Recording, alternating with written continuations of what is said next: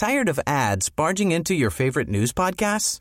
Good news. Ad-free listening is available on Amazon Music for all the music plus top podcasts included with your Prime membership. Stay up to date on everything newsworthy by downloading the Amazon Music app for free or go to amazon.com/news ad free. That's amazon.com/news ad free to catch up on the latest episodes without the ads.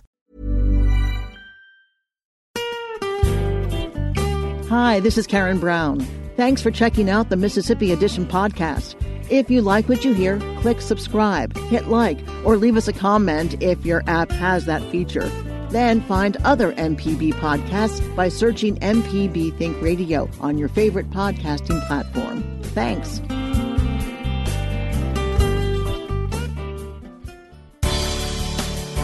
Good morning. It's 8:30 on Thursday, October 3rd. I'm Karen Brown, and this is Mississippi Edition on MPB Think Radio.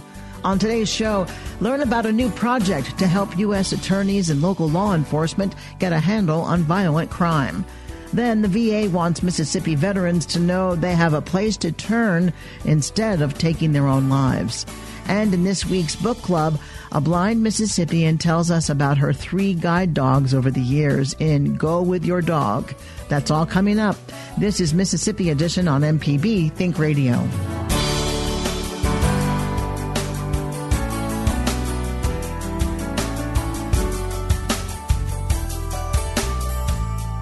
We start this morning at Camp Shelby in Hattiesburg. At least 22 soldiers training there have been injured during a night parachuting exercise.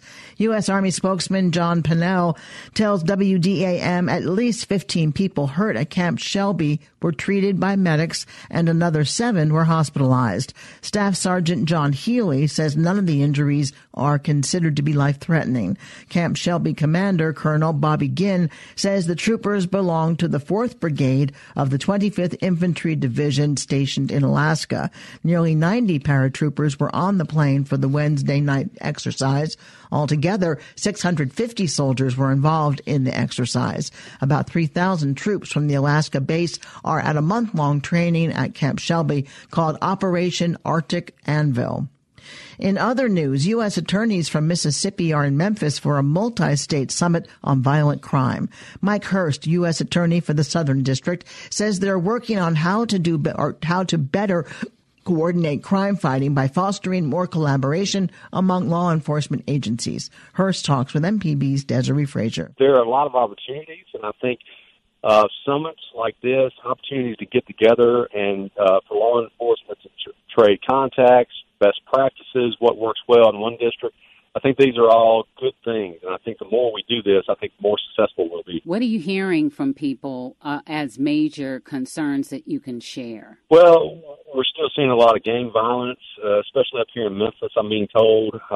In the Jackson area, as you know, we still have a large number of homicides. One homicide is too many, but the good news is, Desiree, that in the first year that we really started tackling violent crime in the city of Jackson, overall violent crime fell 7%. So by working closely with Jackson Police Department, with the FBI, with the ATF, with the Mississippi Bureau of Investigation, with others, I can see, and bringing in community. You know, we've been doing a lot in our schools. We've been doing a lot in our nonprofits, our faith-based community. I can see a real turnaround in Jackson, and things are looking promising. What can you bring back from this that you can use in trying to fight violent crime? Well, we've heard some presentations today from the United States Marshals on what their future task force has been able to do, coming in and being a force multiplier for our local law enforcement. We've heard some training on, frankly, mental health and wellness of our officers. So many times these brave men and women go into the fight and try to protect us, the citizens and our families, and we sometimes neglect the tough job that they do and the wellness training, the wellness the needs they need in order to be able to do their job. And so we're trying to get information out to them to help make sure that they take care of themselves so that they can take care of us. Mississippi Southern District U.S. Attorney Mike Hurst. Chief Ray Reynolds is with the Magnolia Police Department. That's in South Mississippi near Macomb. Chief Reynolds tells our Desiree Frazier training opportunities with bigger agencies can be helpful for resource-strapped departments like his. Most smart departments like that, we're not unique. I think most of us have to multitask, whereas larger departments are able to have people to specialize in a particular area. But with a smaller department, we find ourselves having to do, let's just say wear many hats. There is a multi-state violent crime summit going on in Memphis involving Mississippi's U.S. attorneys and other departments trying to figure out ways to collaborate, federal, state, local law enforcement. What challenges do you have, if any, in coordinating? Do you coordinate with other law enforcement? Absolutely. We have a local association that we associate with, and that involves the local chief and the local sheriffs of the neighboring counties. And I think that communication is key, being able to talk with our counterparts and to be able to share information about ongoing investigations that we may have going on. And because I always feel like some of our neighboring agencies is probably having to deal with some of the same people that we're having to deal with. But I think that communication with our neighboring agencies is key to helping to solve a lot of crime and to deter crime. What type of crime are you dealing with? Most, you're just like any other community. There's always the element of drugs. Our property crime is low. Doesn't mean that we don't have a few break-ins here and there, but for the most part, we deal with a lot of things, that having to do with maybe domestic violence and things of that type of nature. We haven't, as far as major crimes like murder and robberies, those are few and far apart. Well, Chief Reynolds, we really appreciate you taking the time to speak with us. Thank you. Yes, ma'am. You have a great day. Coming up, the VA wants Mississippi veterans to know they have a place to turn instead of taking their own lives. This is Mississippi Edition on MPB Think Radio. This is MPB Think Radio. Mississippi is our mission.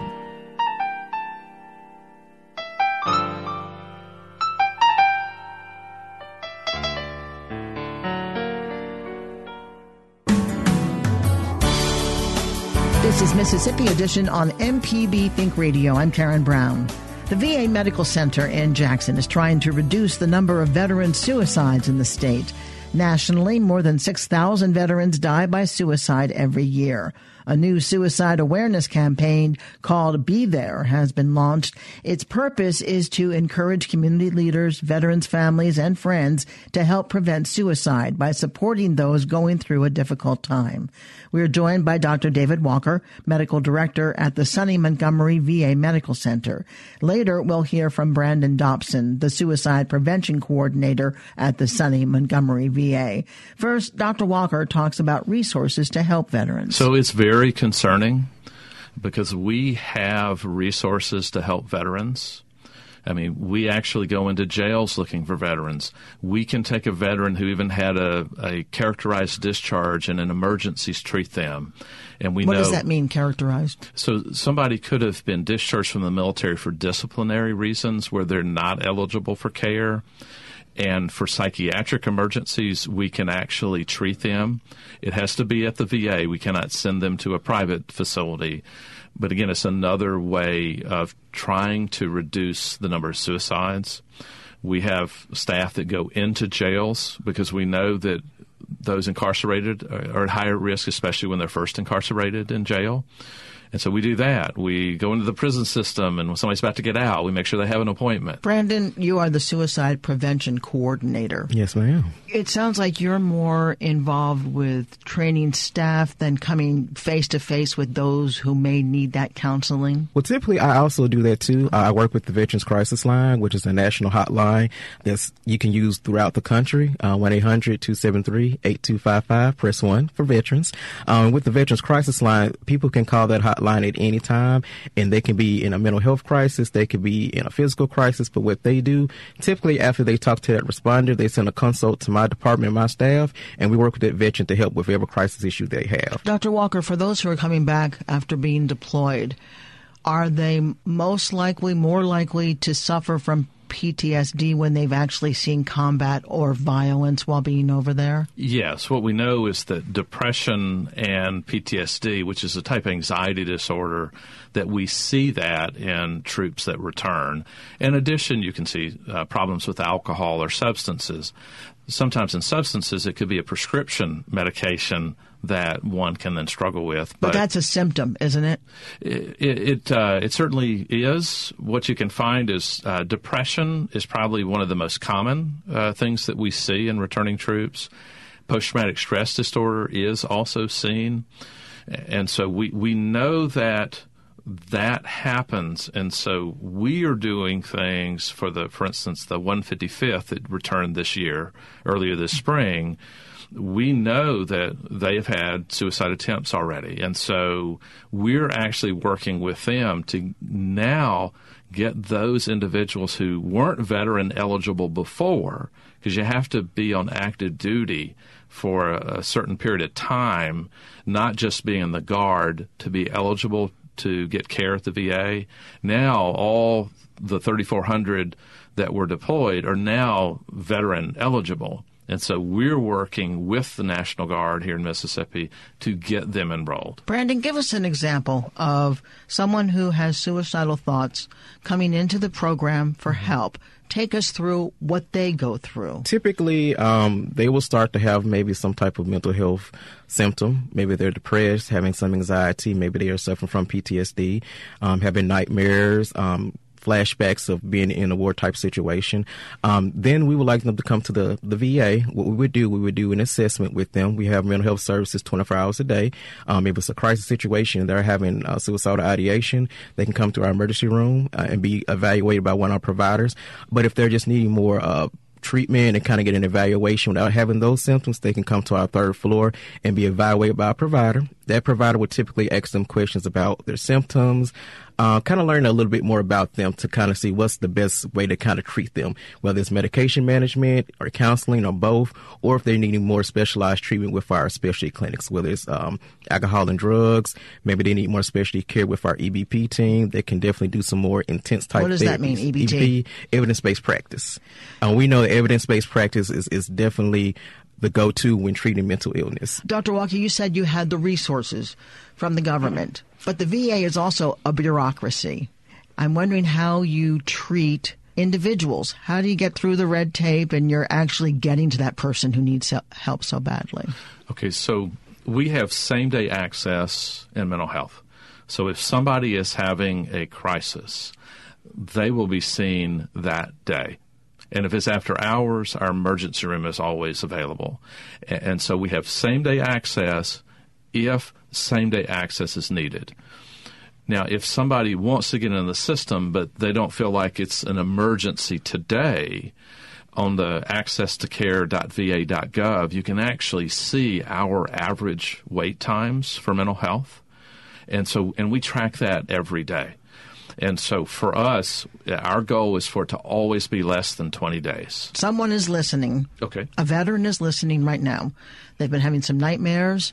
They've been drinking a little too much. They feel anxiety. What do they do? Because it's hard to reach out, I think. And there may be fear, like if I go in, they're going to say, hey, you're really messed up. We're going to keep you here.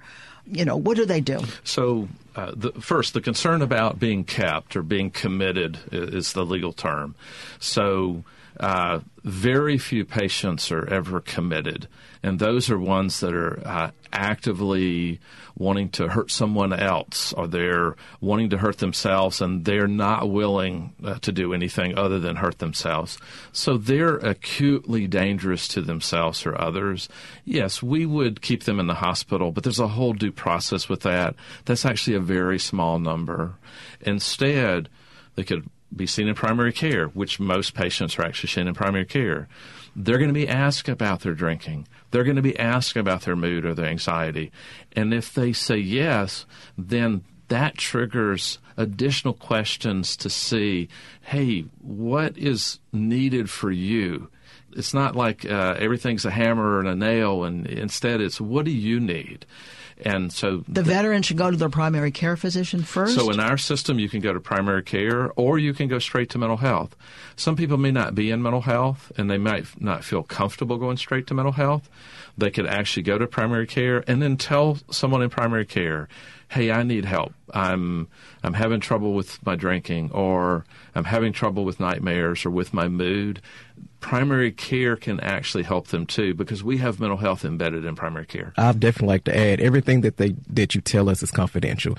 We don't tell anybody that you've come to our facility. We don't tell anybody your business. We're here just wanting to get you help. And I think sometimes, a lot of times, especially military people, they can maybe feel that sense of, I don't need the help. I want to make sure my buddy gets the help. That's Brandon Dobson. He's the suicide prevention coordinator, and Dr. David Walker is the medical center director, I should say, the Study Montgomery VA Medical Center Director. Thank you both for coming in. Thank you. Thank you. And to contact the Veterans Crisis Line, visit va.gov or call 1-800-273-TALK and press 1.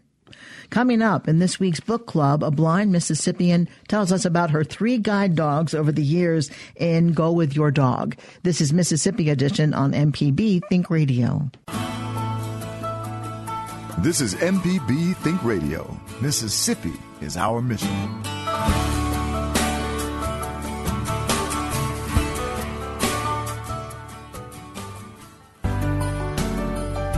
This is Mississippi Edition on MPB Think Radio. I'm Karen Brown. In today's book club, we meet a woman who is blind and has relied on guide dogs to help her make her way through the world. Anna, Mac, and Fergie worked hard and played hard over the years. In her book, Go With Your Dog, Karen Brown, yes, Karen Brown, takes readers on a journey with her beloved canines. I lost my sight in my mid-20s slowly, and by the time I was 30, when my son was born, I was totally blind. Tell us what it takes to get a service dog, how they're trained, and then how you work with them before you even bring them home. Well, the first thing you do is apply to one of the accredited dog guide schools, and I chose the Seeing Eye, which is the oldest and the first guide dog school in the United States. I went to Morristown and stayed 3.5 weeks to train with my first guide dog, a German Shepherd named Anna.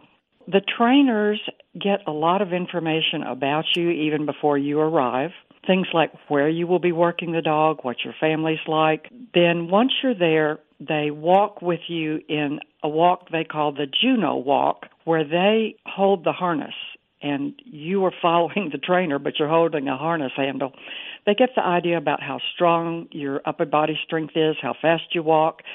And then the trainers all meet and look over all the dogs they have ready for turnover that are fully trained, and they decide which one is the right match.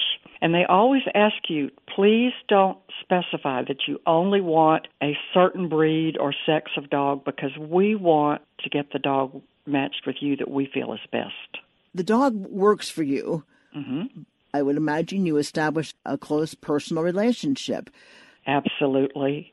The years that I spent with my dogs, they were with me 24 hours a day, slept by the side of my bed at night. But when they did not have the harness on, that was a signal that they were off duty. They were not working. And because I had a small boy at the time, and he had friends in and out of the house, and later when they were older, the kids played in the backyard, my dog was free when she or he was not in harness to interact with people and to play and just be off duty and be a dog. My first dog loved to play fetch. She would wear the kids out. Your first dog was Anna. How Anna. long was she with you? I had her for 10 years. And literally, Anna worked until the day she died. I knew she was getting older, and probably it was about time to retire her because she was having more trouble getting into the bus that I took to work each day. But she was at my office one day when she collapsed, and she did not live but a few hours after that, after we got her to the vet. And that was really hard for the whole family because she was such a part of our lives. How soon after did you get your next dog, and who was that? I applied and let Seeing Eye know immediately that I needed to come back for a replacement dog, but I did not get to go until the next fall. Anna died in May, but in the fall I went to the Seeing Eye again, and I was matched with a male golden retriever named Mac. And this truly is why they want the student to remain open-minded, because I secretly wanted another German Shepherd just like Anna. And when I first was told I was going to have a male golden retriever, I went, oh, dear. But he was the most wonderful dog. And they were right. How long did you have Mac?